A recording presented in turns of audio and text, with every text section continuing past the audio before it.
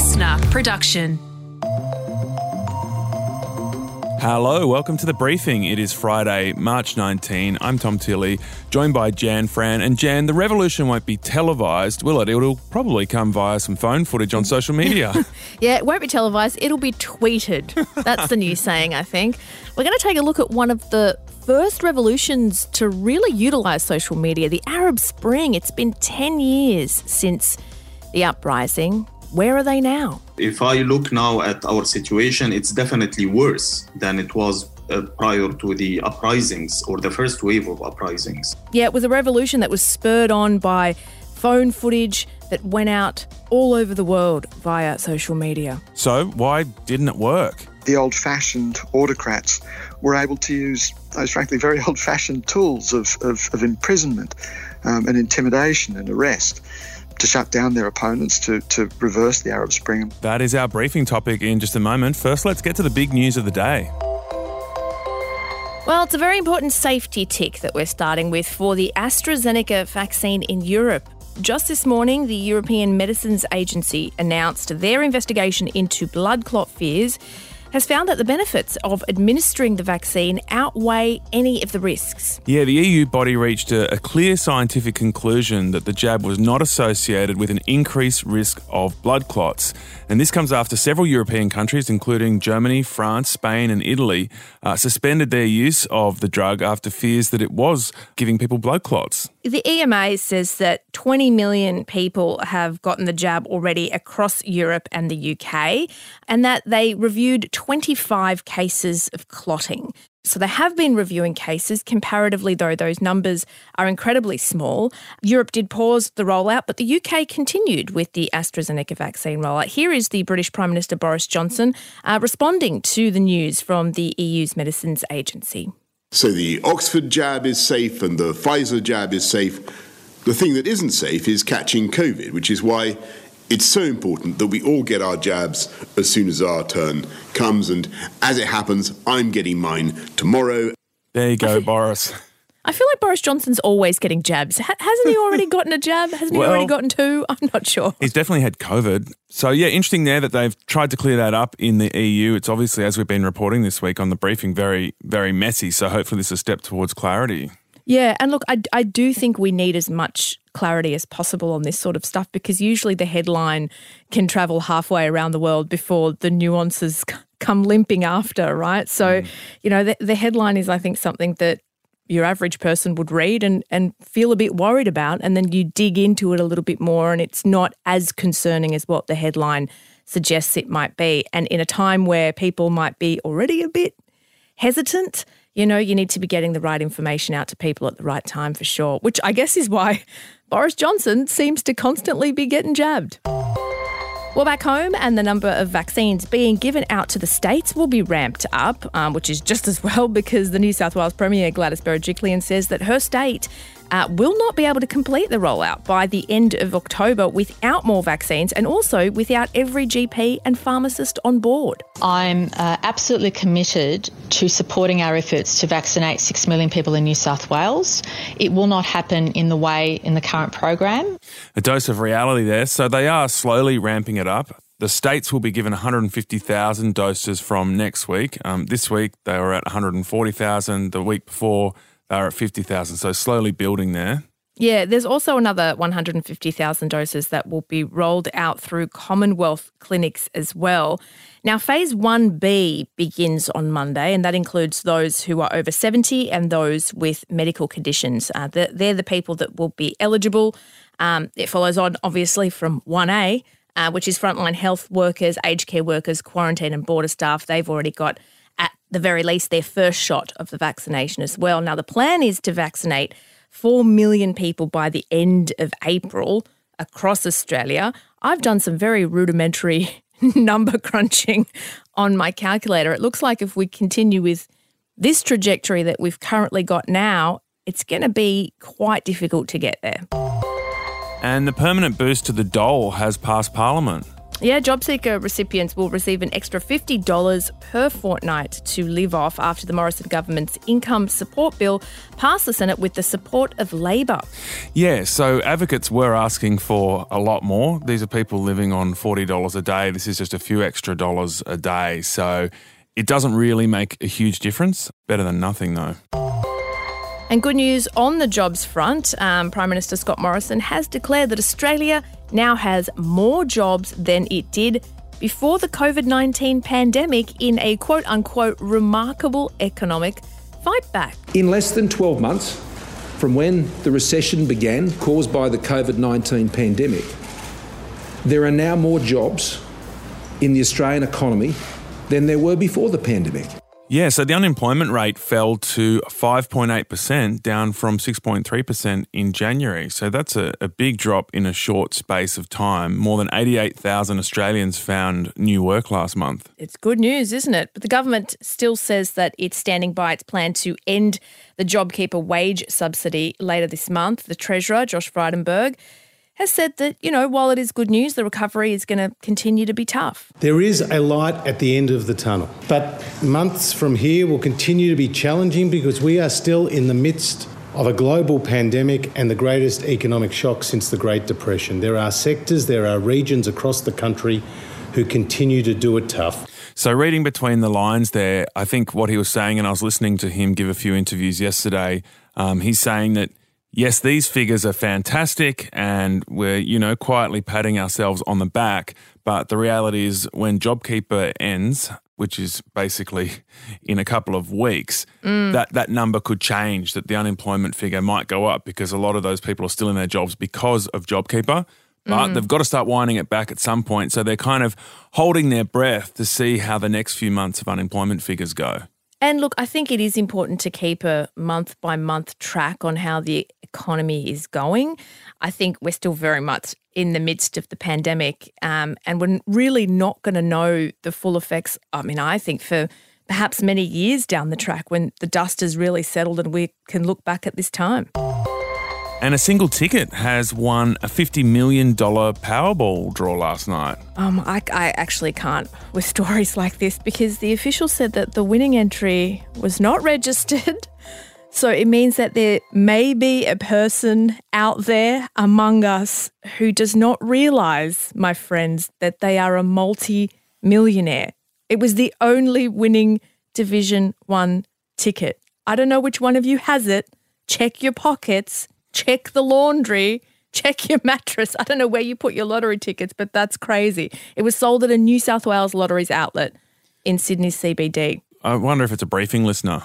If it is, for the love of God, you might have won $50 million. That's insane to me. I don't even know what I'd do with that. I don't know what I'd do with myself if I had that much money. That's why I'll never have it.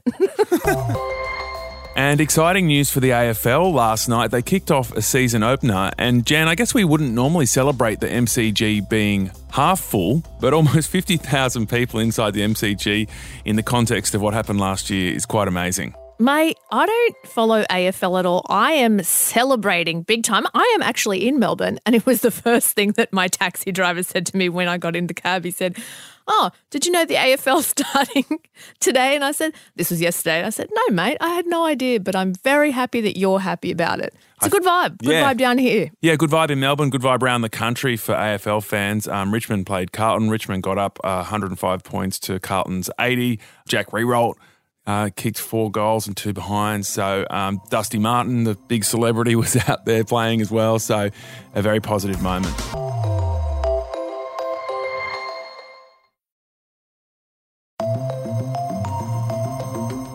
Our phones and social media have changed the way that big protest movements happen. So think about the George Floyd footage that sparked the Black Lives Matter protests in the US last year. Please, I can't breathe. I can't breathe. I can't breathe. It was actually the fact that someone filmed that police officer killing George Floyd that drove this new reckoning about race. But I guess the question is, in the long run, how much do these big moments, as we now refer to them, how much do they change the world that we live in, right? That's the focus of today's briefing. One of the earliest of these moments these moments that are fueled by phone footage, social media, then mainstream media, was 10 years ago in the Middle East. Yeah, it was the Arab Spring uprising. It was led by young people, by pro-democracy activists, and it aimed basically to put the power back in the hands of the people. So it started with a big series of protests on the streets of Cairo in Egypt. The Arab Spring, democracy spreading across the Middle East. Breaking news tonight from Cairo. The clash has taken on a sinister turn. They returned to Tahrir Square, thousands of Egyptians, to chant the same chant of the revolution. In Egypt, President Hosni Mubarak has stepped down. The momentum toppled dictators in Tunisia, Libya, Egypt, and Yemen. Yeah, so I remember watching this moment on TV, but I also simultaneously remember watching it on Twitter. And YouTube. Facebook. Over months and months and months. So it really felt like change was afoot. But what exactly did that uprising, that so-called moment, what did it achieve in the end? Hossam El Hamalawi is an Egyptian journalist, blogger and activist. He now lives in exile in Berlin. He actually helped organise some of the Arab Spring protests in Cairo. Hossam, welcome. Take us back to 2011. What was it like being on the ground there in Cairo? These are moments that are very difficult to describe now, compared to the dismal situation we're in. But these were times of empowerment. These were times of revolt, of hope, of dreams, of seeing what we worked for a very long time over the years, finally coming to reality. These were some of the greatest times in the region's modern history, in my view. Hossam, why were people taking to the streets in the first place? The revolt in 2011 came as a climax. People were increasingly getting frustrated over the neoliberal reforms of Hosni Mubarak. People were extremely frustrated with the daily torturous experience with the Egyptian police, where they patrol the streets, they harass the citizens, they extort them for money. There isn't really much difference between the police and a criminal syndicate in Egypt. The revolt was not just over domestic reasons. The revolt was also against Mubarak's foreign policy, vis-à-vis the Palestinians, vis-à-vis the Iraqis, vis-à-vis his very close and warm relations with the US and Israel. All of these elements, played into the accumulation of dissent in Egypt. From our point of view, it really did seem like a lot of that footage coming from people's phones inside the protest movement in Tahrir Square, seeing the tanks or the police backing away. That is how we managed to see this process, and it seemed to really drive a lot of energy and expectation into what could happen there, what the potential of this uprising was. How much do you think the technology of phone cameras and social media changed that movement? One of the methods that we have invented or we came up with to try to punch above our weight is to work closely to spread the visuals of any industrial actions, of any small protest that has been happening in the years prior to the uprising, to the widest possible audience ever. That's where technology played a role in spreading the word. But the actual organization was on the ground mainly. 10 years on, how do you look back at the Arab Spring? Do you think it's delivered on its promises? The straight answer is no. If I look now at our situation, it's definitely worse than it was prior to the uprisings or the first wave of uprisings. And if you want a short answer for whether anything was achieved or, were we victorious or defeated? We were definitely defeated. There is no question about this. And I know some people try to romanticize about the situation and say, well, consciousness of people changed and, et cetera, which, they are all things that I appreciate. But the end result is we did not manage to topple the regime. We managed to topple the heads of the regimes in the different Arab countries. And the remaining body of the regime fought back like a hydra, with three heads. And they managed to defeat us. Now, is that the end of the story? The answer is no. There is always hope. And that's what we're living for. That was Hosam El Hamalawi, who is an Egyptian journalist. Another very interesting perspective on the Arab Spring and also the way new media impacts these protest movements is Peter Grester. He's the Aussie journo who got locked up for covering the Egyptian protests. He spent 400 days in prison, and at the time that was a huge story as well, Jan. There was a massive campaign to get him out, and I remember that beautiful moment where he flew out of the country. We were all waiting for it to happen, and eventually, luckily for him and for all of us, it did. He is now a professor of journalism at the University of Queensland. Peter, we just spoke to a young Egyptian activist who says the Arab Spring was a failure. Do you think this uprising delivered on any of its aims? If you look at the way things are at the moment, it's hard to see that it did. Even back in 2014, when I was imprisoned in Egypt, I remember speaking to a lot of the activists. In fact, I was in prison alongside guys like Alaa Abdel Fattah, who was one of the great inspirations for hundreds of thousands of people, Ahmed Meher and Mohammed Adel, who are two of the organisers of the April 6 movement that really organised the demonstrations. And even they back then said that the situation that we were going through was far worse than it was under Mubarak at any point. And of course, from that point on, it's gone downhill. There was real hope there for a moment, because I remember watching it on TV, but also watching it on Twitter, and it was the first time that I could really kind of connect with people on the ground, and it was younger people that were talking about this revolution, and it really felt like it might be a moment that could change things. Is social media just presenting a picture that's not the same as the reality on the ground? Is it presenting too rosy a picture? I think the picture is much more complex than that. I think there was indisputably an appetite for radical change in Egypt at the time. There was indisputably a hunger and a yearning for democracy, and we saw that on the streets. I mean, you had literally millions of Egyptians out on the streets protesting, and you don't get that unless it represents something real and genuine. In that kind of environment, the old-fashioned autocrats were able to use those, frankly, very old-fashioned tools of imprisonment and intimidation and arrest to shut down their opponents, to reverse the Arab Spring and take us to where we are today. So it sounds like, in a sense, the technology can amplify the movement and create a level of excitement that goes beyond the real nuts and bolts organisational capabilities of the original movement. There's no two ways about it. It can amplify those messages. And that's why governments are really very nervous about social media, and why they've become very quick to shut down Twitter and Facebook when things get tough, and at times shut down even the entire internet. It works in that respect, but I just think we need to understand the limitations of what it can achieve when it comes to really difficult social issues. Is it more just a show? Is it more just on the surface? It looks like things are happening, it gets people razzed up, but actually there's a lot more nuance underneath, and in the end, the rest of the world probably wasn't as privy to that. Yeah, I think what it does is it just shows the limitations of the technology. You know, humans are complex, difficult creatures, and there's only so much of that complexity and difficulty that you can convey in 140 characters or whatever the limits are these days. It's a tough thing to take the technology and get a result out of difficult politics. I think it's a wonderful tool. I mean, I use Twitter, but I am also very aware that I can't engage in really difficult conversations. It's very difficult because it, you know, as so many of us have experienced, is that it often boils down into a binary shouting match.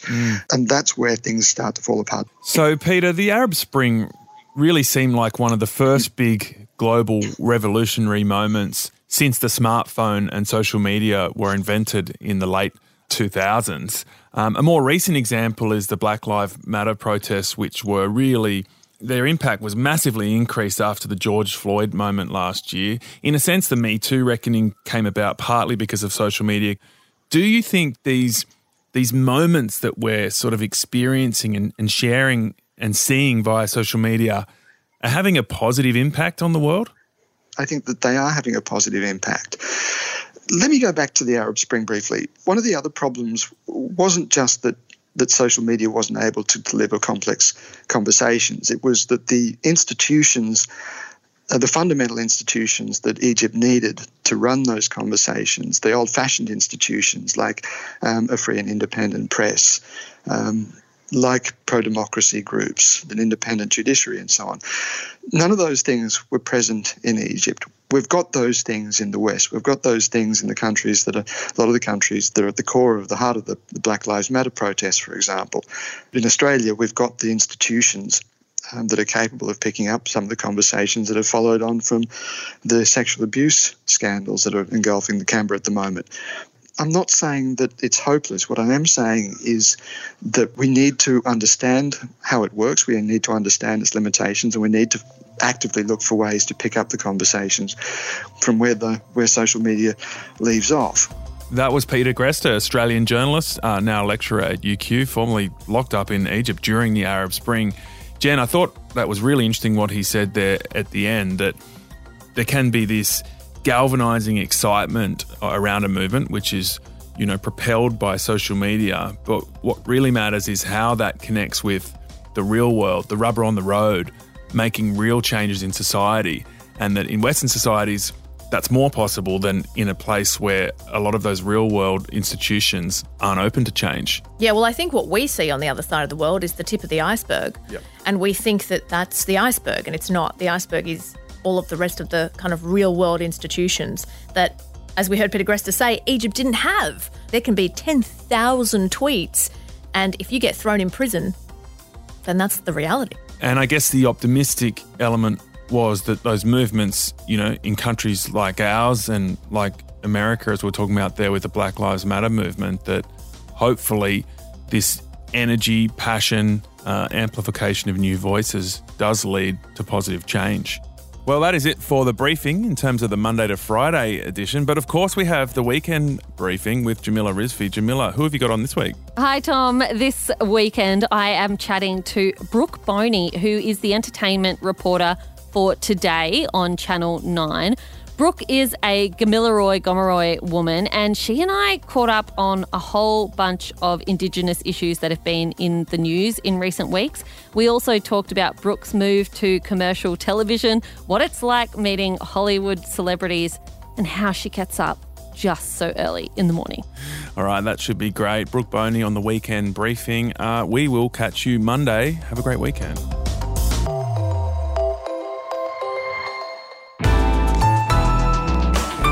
Listener.